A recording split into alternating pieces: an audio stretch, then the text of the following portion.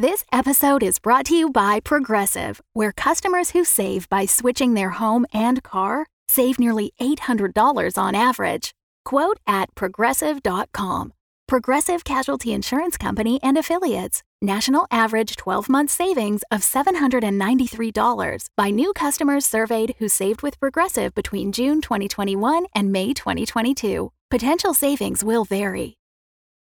Your brain needs support, and new Ollie Brainy Chews are a delightful way to take care of your cognitive health. Made with scientifically backed ingredients like Thai ginger, L-theanine, and caffeine, Brainy Chews support healthy brain function and help you find your focus, stay chill, or get energized. Be kind to your mind and get these nootropic chews at ollie.com. That's OLLY.com. These statements have not been evaluated by the Food and Drug Administration. This product is not intended to diagnose, treat, cure, or prevent any disease. Omniverse.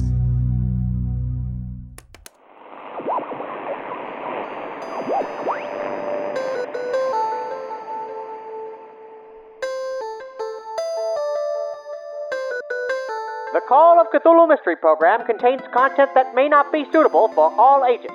Listener discretion is advised. Visit CthulhuMystery.com and head to Patreon.com/Omniverse Media to join our community of fans and unlock further secrets. Why, hello there, beloved listeners of the Call of Cthulhu Mystery Program. I'm Cap Blackard, showrunner of this fine show. And I'm Luke, the keeper of this fine show. While the release schedule for our ongoing audio adventures has been thrown into absolute chaos in these tumultuous times, we wanted to warm this feed in your hearts with some insightful content bridging 1920s history, historical fiction, and tabletop role-playing. So it's in that spirit that we're gathered here today to share something we've never done before in the Mystery Program feed. We've conducted an interview in the real world in the present day. We're speaking with Chris Spivey of Darker Hue Studios, the author of Harlem Unbound. It's a source book that expands the Call of Cthulhu RPG that we use to make our show. But it's a very, very special source book. Harlem Unbound explores the intricacies of 1920s New York City and Harlem and confronts racism in that time period as a part of the role-playing experience.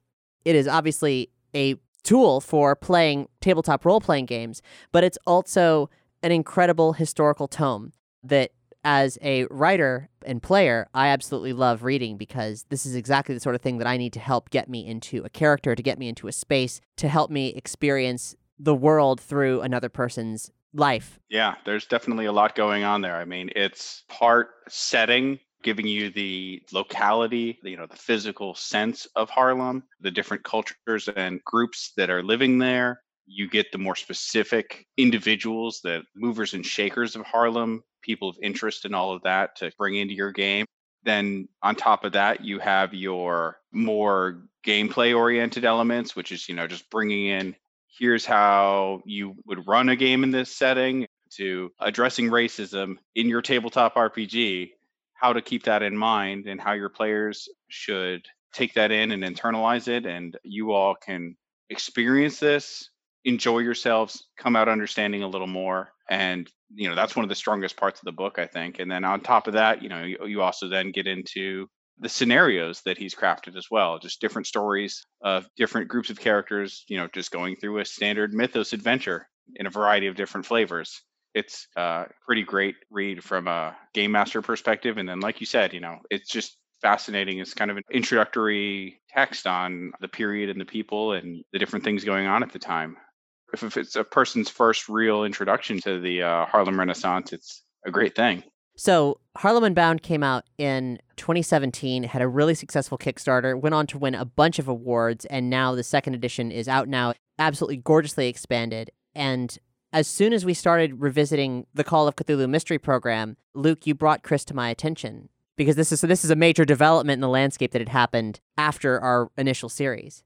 Yeah, I really think he's got a good voice on the hobby in general and, as a creator. So he speaks to me. Yeah, I've been wanting to talk to Chris for absolute ages now. And this is a really fun discussion where we touch on his process for developing Harlem Unbound, writing historical fiction, and the ways that he incorporates the inevitable element of racism into these stories, how to be true to historical fiction while also walking that extremely delicate balance regarding gameplay and people's feelings, personal experiences, and people of different races interacting on that personal role-play level with the Black American experience. It just kind of weaves together so many different parts. I think it's a really good source book for Call of Cthulhu, or even just for a reference for the time period in general. Even if you were to take just elements of this and use them in another game.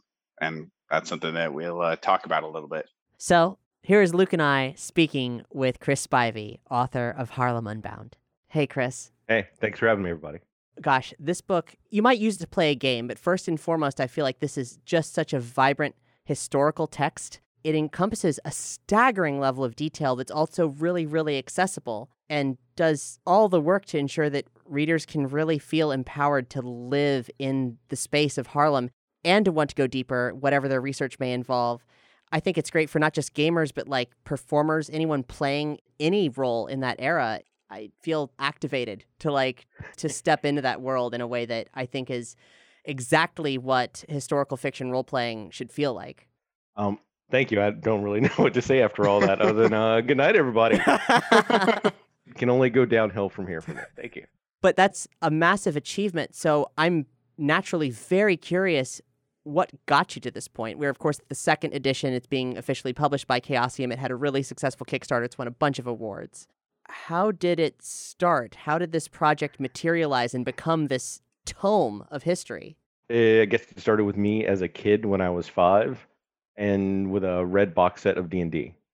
And not seeing anyone that looked like me or my friends, and that bothering me for pretty much all of my life. Yeah, that's fair. But I guess more specific for Harlem Unbound, when I was probably around 14, I discovered the mythos when I was at an estate sale, and I was reading The Outsider under a blanket with my flashlight, and really sort of connecting with this cosmic horror and being an other and outside, and moved forward by about 2 years when I first encountered Call of Cthulhu. And started playing Call of Cthulhu, and then learned about Lovecraft and his racism.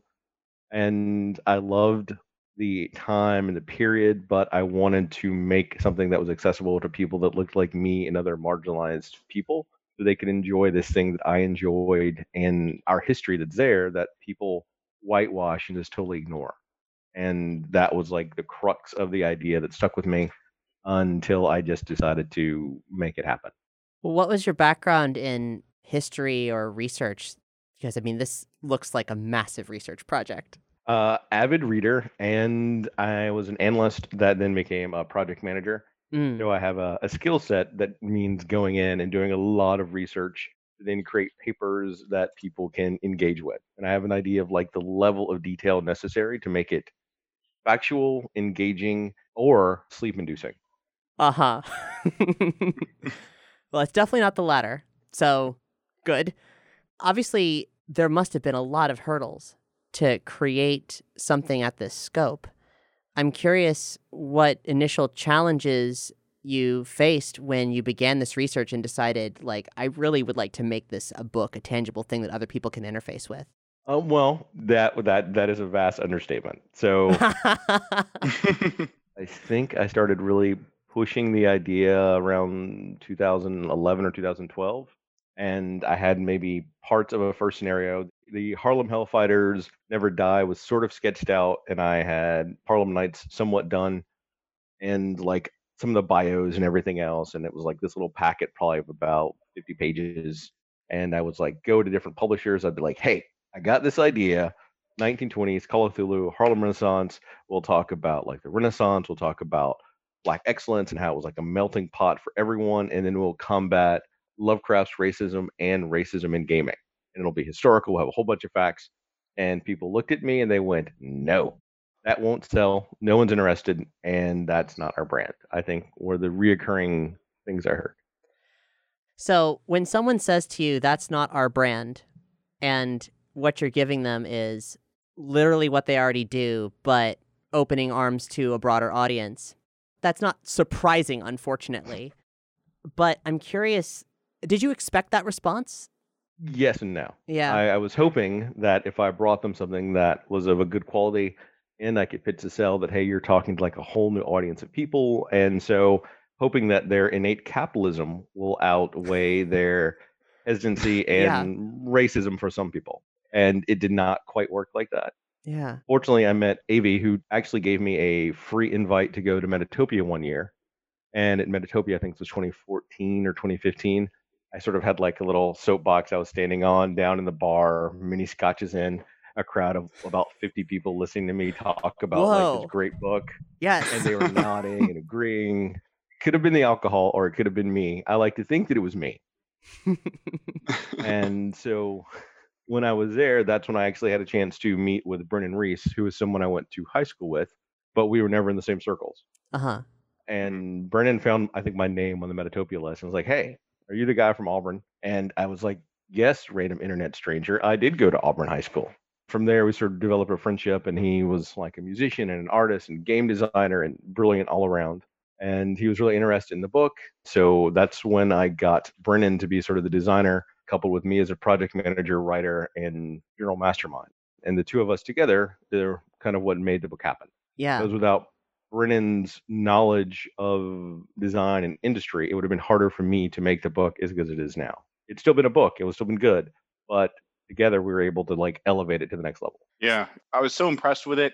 I could tell you put a lot of effort into making it a really professional thing, but really what spoke to me was that book drips passion. It does. Yeah, this is something that you care about and want other people to care about. Like there's like a little passage you have in there about how, well, am I doing this right? And your thing is like, you've already picked this book up and you're reading it. It's all Jake from here. The attitude you carry into that book, it's really inspiring. And it's nice to read a book that is both good adventures and also neat background and a passion project. And it all kind of comes together. Well, one of the main things for me was making sure that the book was engaging and accessible, because I'm asking people to go on a journey with me that's uncomfortable at best, that a lot of people would rather not have. And I can't expect you to help pay for gas on our long road trip if I'm not at least providing like music and chips for you to eat while we're going. You really have gone above and beyond to make that process easy. You know, Call of Cthulhu is so special because it represents the best known game that anchors players in the world that we know. But especially since it's based predominantly on the corner of the world that Lovecraft focused on, the scope can get very limited sometimes. And then there's the still prevailing notion that the role-playing audience is predominantly white males. Like, that presumption... I'll have to disagree with that. Yeah? I think there's a presumption of that. Yeah. But I think there's a lot of other gamers of all types out there that don't get seen. Part of it's a lack of value from publishers to engage with them and try to present materials they want, which would then increase their publisher sales and increase visibility. And it's sort of a cycle that feeds itself. Yes, it really needs to change. And the fact that Chaosium has seen that is, it's the least they could do is to see it because it's so at the core of everything. One of the other obstacles that I knew for the book was if I had made my own system for this, it wouldn't have been grounded people into the legacy that was Cthulhu. So that's one of the reasons I went out of my way to become a licensee for Chaosium. And at the same time, I had worked for Pelgrane a little bit. Mm-hmm. And I used that relationship to use Gumshoe and the Pelgrane logo on the book, because I know that buyers who have no idea who I am, I'm a random guy that's writing about racism in gaming and Harlem, that's somewhat like a history book, would need to see something extra. And so that's why I used both the Chaosium and Pelgrane to sort of like pull in that crowd of people to see what it is, because I figured once they saw it, they could see what we're doing and I would have buy-in with people. Yeah. That's why that was really important. That was one of the larger obstacles I had to overcome. Like the Pelgrane thing took maybe a week to do, but the licensee for Chaosium took about a year. Wow. The work you do in the book specifically to ease players through that uncomfortable situation of talking about race and interacting and potentially having white players play as African-American characters, that's a pretty big ask that most white people might be like, well, it's just, either they'd stumble into it foolishly or they might be like, I can't do that and I shouldn't do that. And you present them with an exceptional argument for why you should and why that's a very engaging and educational thing to do. Like your description of racism in the beginning of chapter 6 is so concise and potent, like as to like what racism is, how it affects people of color. People should Xerox it and hand it out at difficult family dinners. Well, it goes back to one of the key conceits is that for me to be able to do this, I needed to have a concrete foundation that I'm working from so everyone can see it. They may not agree with it, but they can see that this is what I'm building from. Yeah. And if you have that, it's harder to argue with you because there's less ambiguity that people can add in.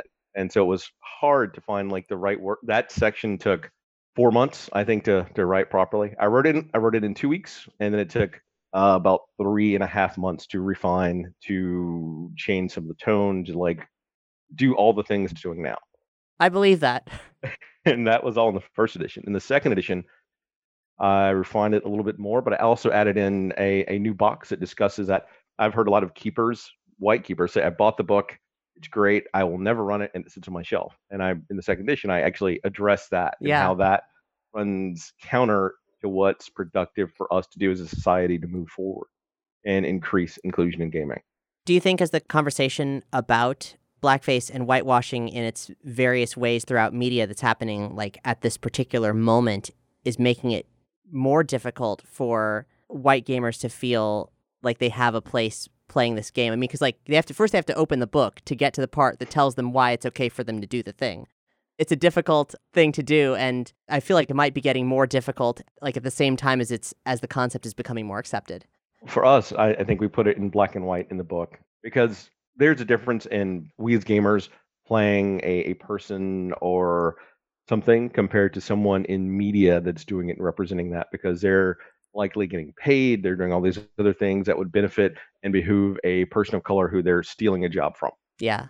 But us as gamers, we're sitting around a table together, we're sort of forming a community, and we're sharing a tale that we do together. And the representation in that story is vital and important, and it's not infringing or harming anyone else if it's done respectfully. And if you mess up, you acknowledge it, you apologize, and you try to do better next time.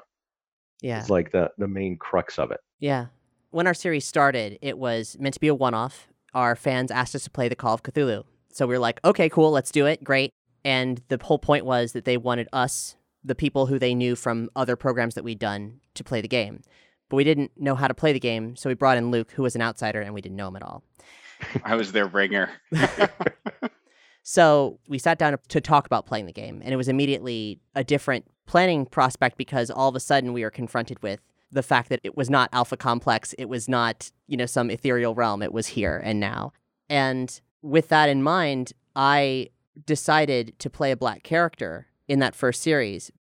Like, these days we're a 50-50 hybrid of actual play and audio drama, and we cast people accordingly, but in our first series, it was just gamers sitting down to share a tale. And through that experience, I had my own kind of like half-degree version of what Harlem Unbound kind of represents in terms of experiencing that other walk of life through the world of that time period, which was really educational because I hadn't anticipated it. I hadn't anticipated how the white characters would put my character in extremely difficult and vulnerable situations that I should not be in, and how completely oblivious they were to that. And I think I made more than a few missteps in my performance, but at the same time, I think it was a highly educational experience, and one that would have been further, this is back in 2015, so one that would have definitely been further strengthened by having a resource like Harlem Unbound to sort of explain even more about what Black life was in that time period and that full social landscape of that. It will likely not help you, but people do that to me even today. Being put into vastly inappropriate situations that are at best uncomfortable, sometimes dangerous. It has not stopped. I don't doubt that. That's. Do you call them out on it when it happens? Eventually, it depends on the situation. I don't do it in the situation as I am more focused on the surroundings and that. Not pertinent to the current topic. That's a longer discussion with alcohol.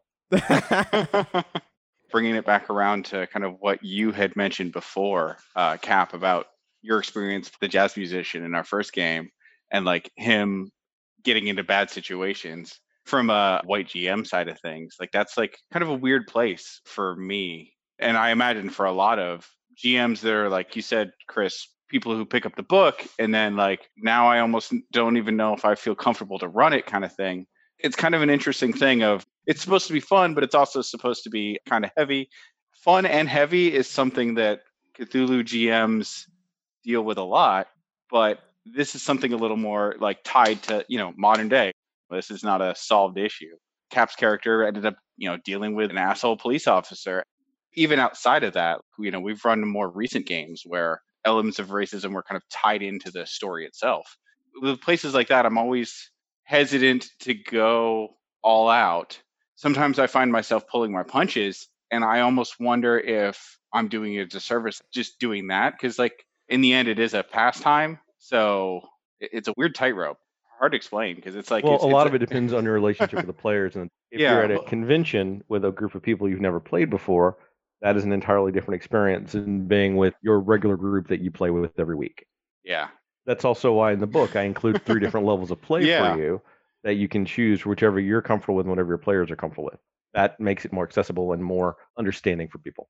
Usually whenever I run it, I run around the 2nd tier, and if it's with my really close group, I run it with the 3rd tier. Okay. And as our series has evolved into an audio drama, the way we operate is we do a normal actual play recording and then go in afterwards to expand the story as needed and bring in actors and so forth. So in the case of the series that Luke's talking about, like I know that he has had a hesitation about how things went down. I'm the one who comes back in and does all the additional writing to make sure that those moments pop and that everything plays right. And in situations like that, where we're taking what happened live and then expanding it to make sure that it has storytelling resonance for an outside audience other than our gamers, that's where I would pull in a sensitivity or diversity consultant to make sure that whatever we're doing is the thing that has the greatest impact while doing the least amount of harm. Absolutely.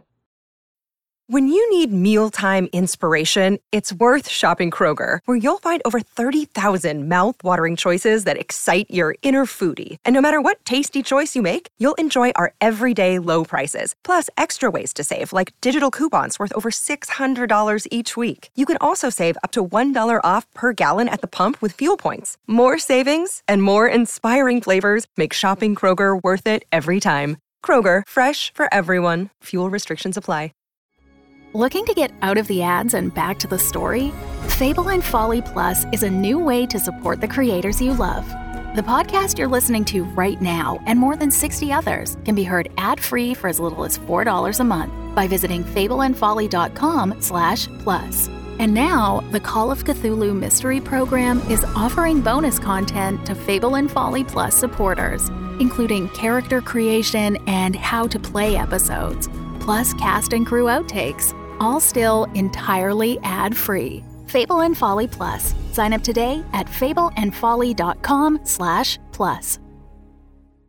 In addition to the tiers of intensity for gameplay, you also created the racial tension modifier, which is a fascinating and seemingly very necessary expansion of how to sort of monitor the stats of the game. It's something I haven't played with, and I was curious about the development of that and at what point you recognize the necessity of creating something like that and how it plays out in practice. That was part of the initial concept itself. Yeah. Because even if you have a layer of trust with whoever you're playing with, you can still feel targeted. And what the racial tension modifier does, it lets you add a meta layer to it so that you always know that I am still in a game. And whatever the keeper is saying to me, like these are the general actual mechanical impacts on my character. And it lets you remove yourself while still being engaged with it and still sensing it and understanding what's going on. Fortunately enough, I am familiar enough with Call of Cthulhu that I was able to use their current mechanics and just change them like that much to add an entire new layer of intensity and depth to the game. Yeah, it makes a lot of sense. I mean, the notion of how difficulty scales based on the skin tones between people, everything changes. So it's really good to have that anchored into the difficulty extremes. And I've actually seen online some people say they pulled it out of their game and they're using it for all sorts of different things to help with like different groups of people and how they interact with each other. That was sort of a pat on the back that made me feel pretty good. I mean, it makes a hell of a lot of sense, even in fantasy settings. If people are creating those racial discrepancies, then those are still racial discrepancies that are culturally bound somehow. I actually did that with a D&D game. I'm one of those people. I ran a D&D game kind of themed loosely on like Qing Dynasty China, but it was elves in the place of the Manchurians. So And then I have to ask you, did your players have difficulty playing elves? well, that's the thing is that for them, there's that level of extraction. It's less real. And that's what I think it came down to. Just how I know when people play Stormbringer, everyone wants to play sort of a Melnibonéan, and anyone that's read Moorcock understands the vast issues associated with doing that. Mhm. Well, coupled with the racism that's already inherent in Stormbringer, that's a whole nother discussion. Yeah. But they are a race basically built a declining empire that's built on enslavement of other people. Yeah, it's interesting how that little extra level of extraction kind of puts it in a whole different context. Whereas Call of Cthulhu, even though it's got fantastic elements, it's just so grounded and it's such a different experience, which I think is what it comes down to. That and D&D, I think, is just fundamentally, at its heart, it's such a power fantasy, and you have to change D&D so much for it not to be that like I think it comes in with totally different kind of setups. Chris, as you engaged in this massive research project, I'm curious, what were some things about the Renaissance or the people within it or the figures at play there that you discovered that you were really captivated by that you hadn't known about beforehand? Well, that's a little bit harder because I've always sort of known about the Harlem Renaissance because my cousin was Ornell Hurston. Yeah. So I've always had like a link to it, and I kept reading up on it and always like touching on different things. I found some amazing new poems that I hadn't heard of before, and like little snippets of things like that. Some of the other writers, though, discovered some things about the city that I had no idea about.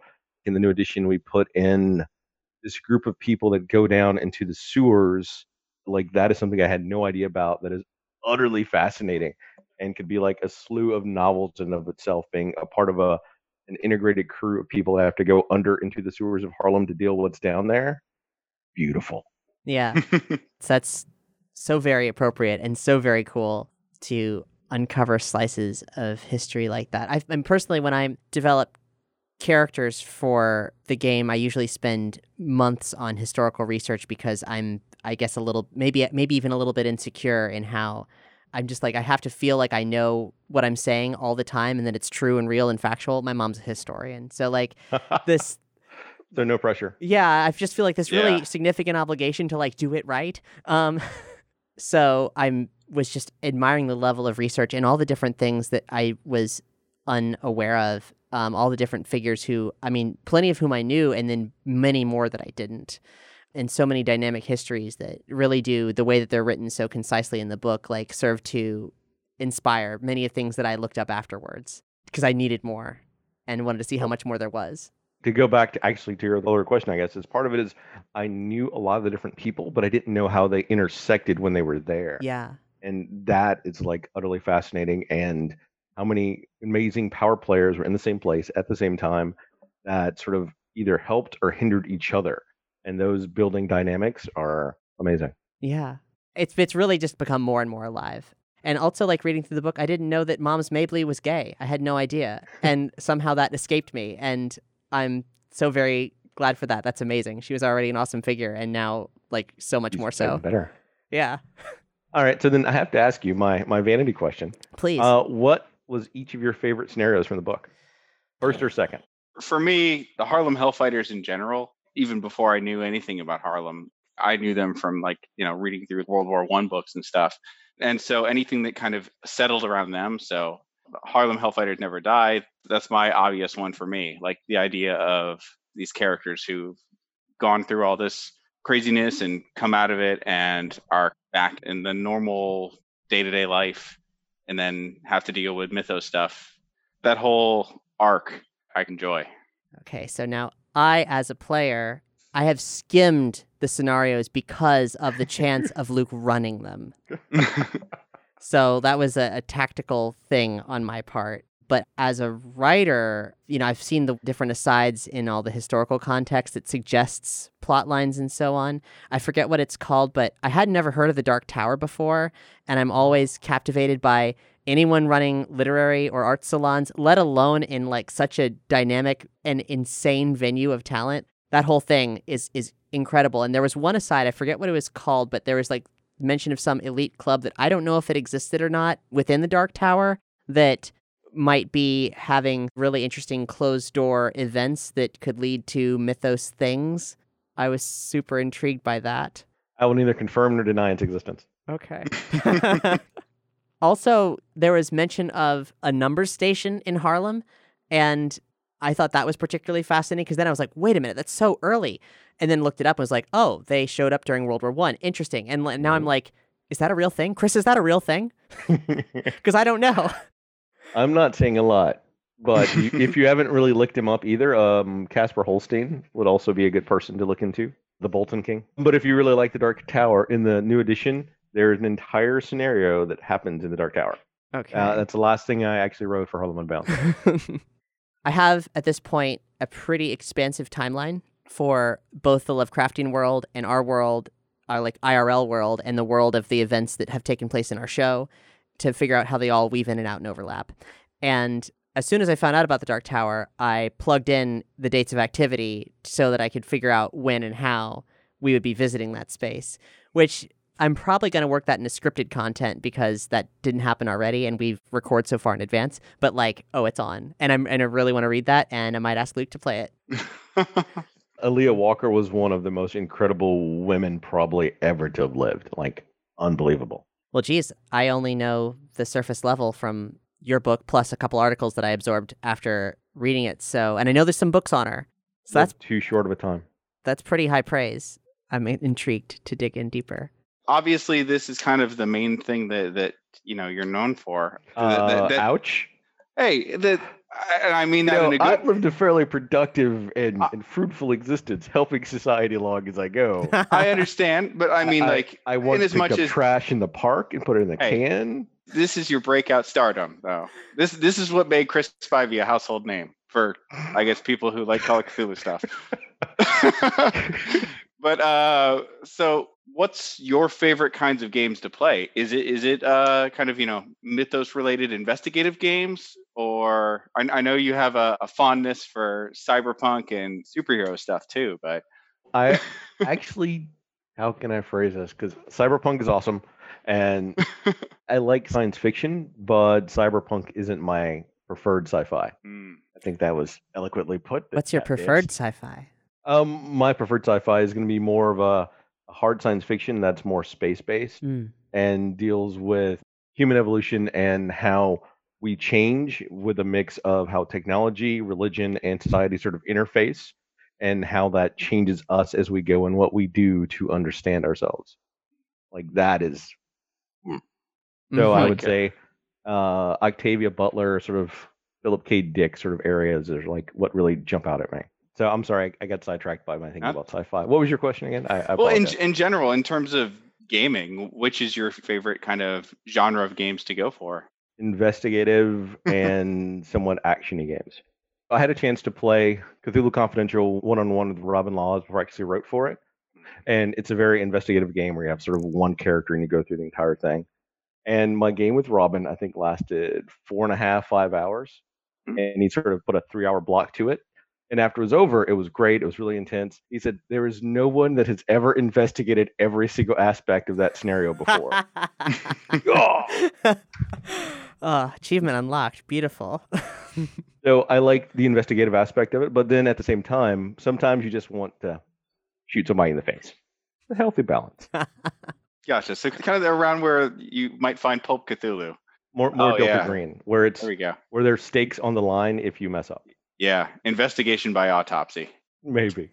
Yeah, my Wednesday night game group. That tends to be their investigative style too.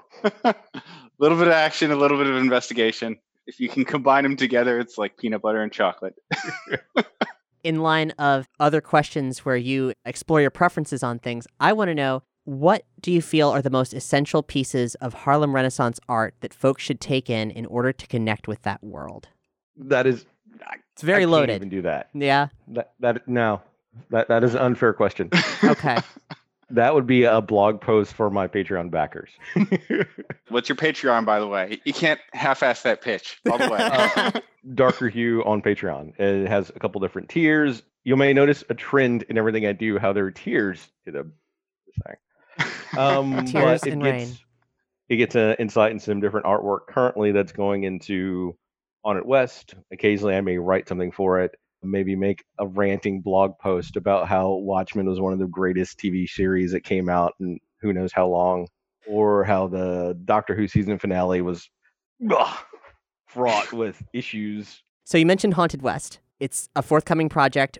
What can you tell us about it? Anything that you want to ask, I am pretty open right now because due to real world issues such that we're going through right now with everything, I am behind when I initially wanted to release it just because the printers are trying to catch back up on their own printing dates. Some staff had to deal with like COVID related issues. So we're in the weeds working our way through. But I am happy to talk about process, some of the system, the enormous amount of research it's taking to do Haunted West that dwarfs Harlem Unbound. That's what I like to hear. Gimme. Harlem Unbound, while it's not just about the Harlem Renaissance, it's focused on the Harlem Renaissance, but it's a book about Harlem. Yeah. So now we're sort of doing a book about the West. All of it. All of it. Yeah. So it's a matter of trying to convey the mythic grandness that is the West, incorporating a lot of voices that were overlooked from the West that were whitewashed and stolen by other people. Then adding in some weird West under that. Then adding in a little bit of an alternate history timeline under that where Reconstruction was successful. Mm. Oh, And- if only. Oh, change the world.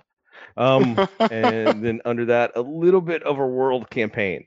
So all of those tiers and levels together into one big thing. Mwah. Chef kiss. Well, you haven't seen it yet. Right Yeah, now, sure. it's a chef mess.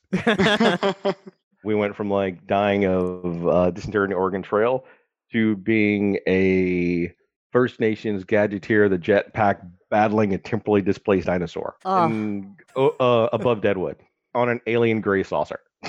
Like that's the level of versatility we're trying to get for the game. That's amazing.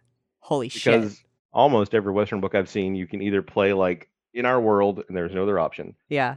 or you can play something that's close to history and there's no other option. But I wanted something where if you bought the book, you have a complete system and you could play however you wanted to play.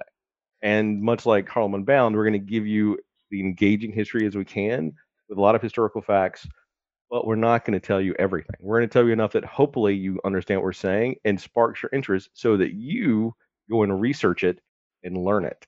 Like that's the impetus every time. Yeah.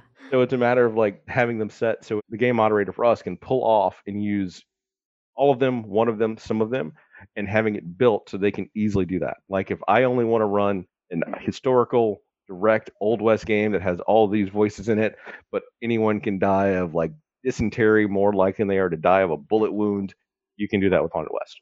Nice. So is it a proprietary system? Yeah, we're building the system from the ground up, which also adds an entirely new level of complexity to it because the system itself is, do you know the word I'm about to say? It's tiered. So there are 3 tiers to the system. One that's completely narrative, one that's sort of like theory of the mind that most games run at, and then there's a miniatures layer.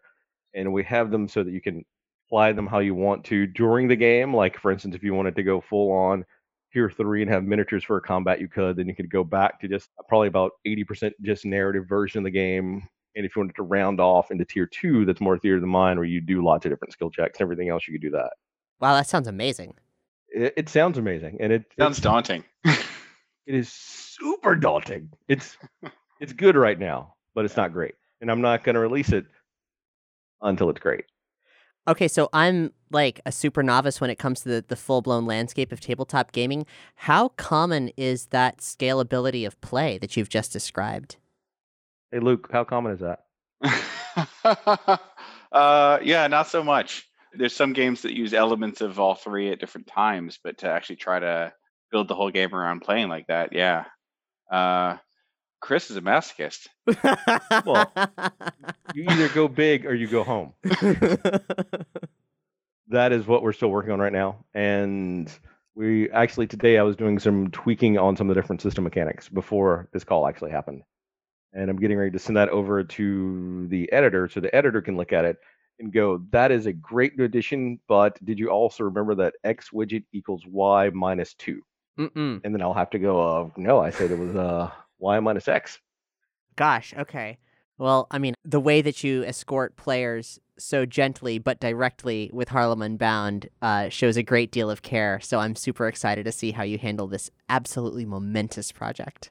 Thank you. In regards to Harlem Unbound, the second edition is out now in hardcover and digital formats. You can buy it from the Chaosium website, and we will have links in the episode notes. Chaosium was nice enough to publish this edition.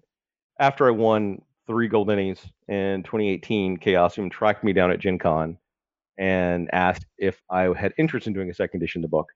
I just won innies. I just had someone, literally after winning innies during the ceremony, come up to me and say, "What have you even done to deserve those?" Oh, damn. That's fucked up.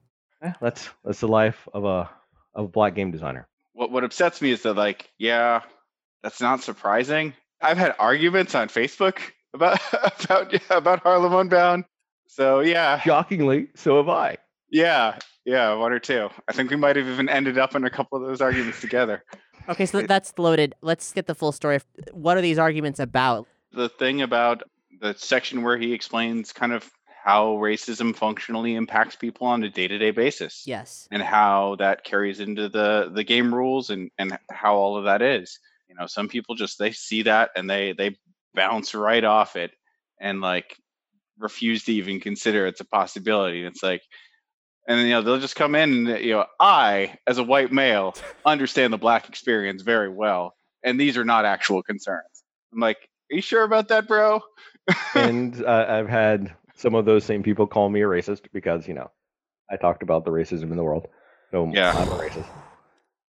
If I post in certain Facebook groups, the trolls come out in mass, regardless of what I post about if it has the name Harlem Unbound attached to it. And Damn. the moderators do not really moderate, would be the best way to say it. Yeah. Well, direct call to action. Spend money on Darker Hue products. Buy the second edition of Harlem Unbound. And support Make racists mad. Yeah, make racists mad. Support a better world. Don't be an asshole. Also, enjoy a pretty dope RPG supplement. It's really good. Thank you. One thing we've actually had with our stuff, because it's kind of on that edge of let's play and audio drama, is we've had people come to us and say, hey, you know, I've never tried an RPG before. I've never tried Call of Cthulhu before or anything like that. And you guys kind of got me into that. So do you have anything you would want to say to people that might be new to this stuff? If they want to do a Call of Cthulhu adventure they never played before, they may want to go and pick up the Call of Cthulhu starter set that I may have had a hand in helping reshape the Call of Cthulhu scenario that made me a Call of Cthulhu player, Dead Man's Stomp. It's the one that slightly touches on Harlem. It was written probably, I want to say, for Call of Cthulhu 5.6 by Lynn Wills and Mark Morrison. It touched on Harlem, and it had the smallest of call-out boxes about racism. It was basically, racism is bad. Even though it tried to do something that it failed at doing, it spoke to me as a gamer and future writer that I went back and then I made Harlem Unbound, and I got to go full circle. I got to become friends with Mark Morrison, and then I got to go and help rewrite the scenario that made me a Call of Cthulhu player, which is a starter scenario for people that have never played before. Look, I brought all that back. That is awesome. I'll be here all week. Cyclical shit. Chris, thank you so much for hanging out with us. We really appreciate it. Yeah, thanks for making it easy. Appreciate it. If you want to run an Old West audio drama, look how I'm pitching you right now live on air where it's hard to say no. And I have proof if you say yes and then don't do it. I'm just saying that I would happily work with you all with some Haunted West stuff right now. Okay. Let's go ahead and say abso-fucking-lutely. Also, I'm getting word from our producer who says, I'm in, let me in. So, yeah, I think we can totally make that happen. I would love that. Awesome. Thanks for having me on. Thanks for letting me guilt you into running my game for a bunch of people. My work here's done. No guilt whatsoever, only preemptive excitement. Thanks, everybody.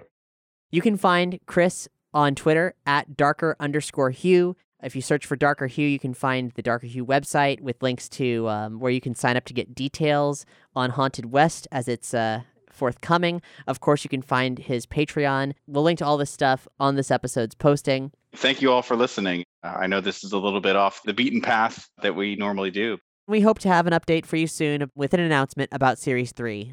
It's been a trying time, but We're hard at work on this next series and what comes after. Thank you so much for your patience. If you like this discussion, something you may also like is an article I wrote for Consequence of Sound called The Problematic Lovecraft and How We Can Flip the Script. A century later, startling new horror blooms from this bigoted author's corpse. It's a dissection of the incredible influence that Lovecraft's fiction has had over the media we consume and how expansion of his myopic viewpoints is mutating in glorious ways, thanks to creators like Chris or the team behind the recently debuted TV series Lovecraft Country, just to name a couple. Working with Lovecraft's writing and having been inspired by it throughout my life, and being a queer person, making this show, I've got a lot of complicated feelings. So I'm really glad to get some of those feelings out there. And I'm really encouraged by this bubbling zeitgeist that's expanding the horror genre and its themes with inclusive narratives that evolve past Lovecraft's bigotry. I'm very excited to keep telling stories that do exactly that. If you haven't checked it out yet, check out Harlem Queen, the audio drama. We posted the first episode in our feed just a short while ago. It is an incredible period piece set during the Harlem Renaissance, focusing on Stephanie St. Clair, the numbers queen of Harlem. Queenie's got business. Queenie does got business. And in our off-season, our expanded off-season, which has gone wildly off schedule thanks to global pandemics and such, we really wanted to be sure to put something in the feed, especially content focusing on Black voices in both audio drama and tabletop role-playing. Creating content that fully encompasses all voices from history is something that is so important to us.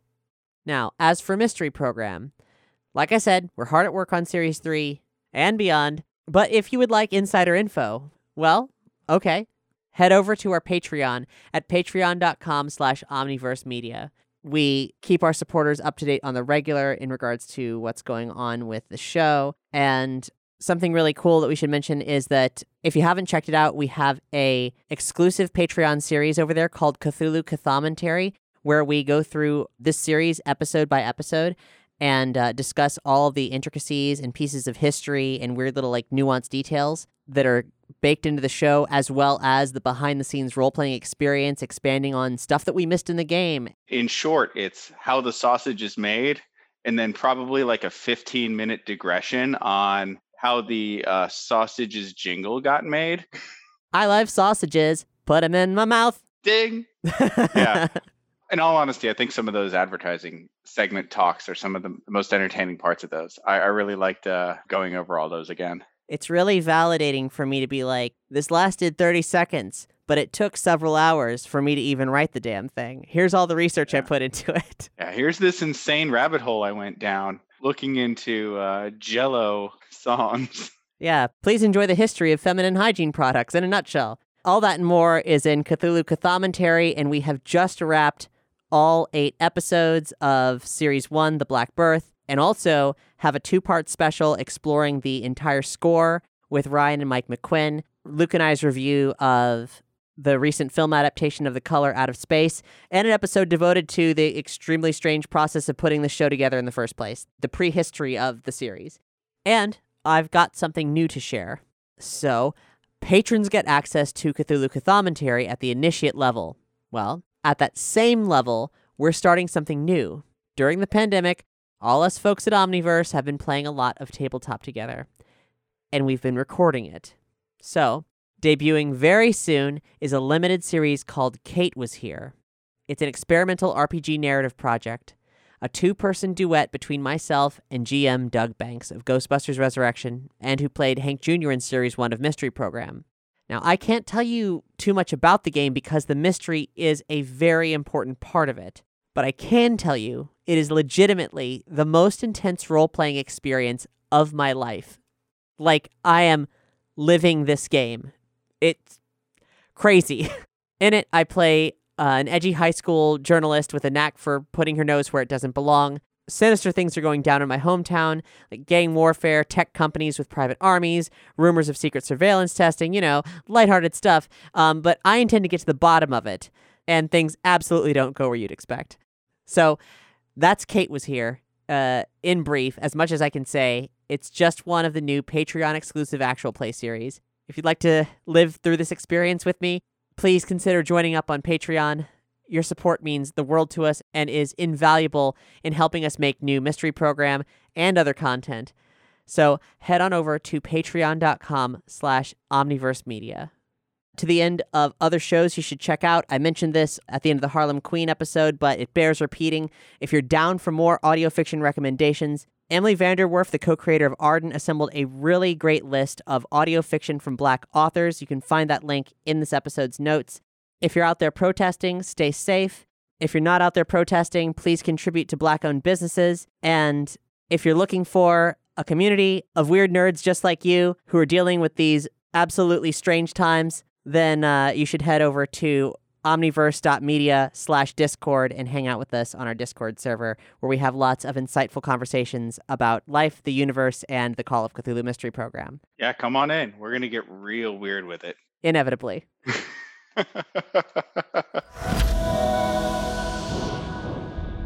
Omniverse.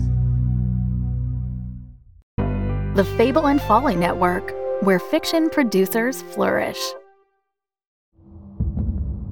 Welcome to Beyond the Dark. Sub-level 19 was nothing like the other floors at Machine Co. There were no alabaster workbenches, no spotless white carpets. Here it was dank, dark, and that noise. A humming, throbbing sound like a sickly heartbeat hiding behind the whir of a great machine. A large metal cage loomed out of the darkness, backlit by an iridescent blue monitor, on which a cursor blinked idly. A metal panel slid out of an aperture in the cage near the monitor, and suddenly the cursor came to life. It read, "Insert hand here."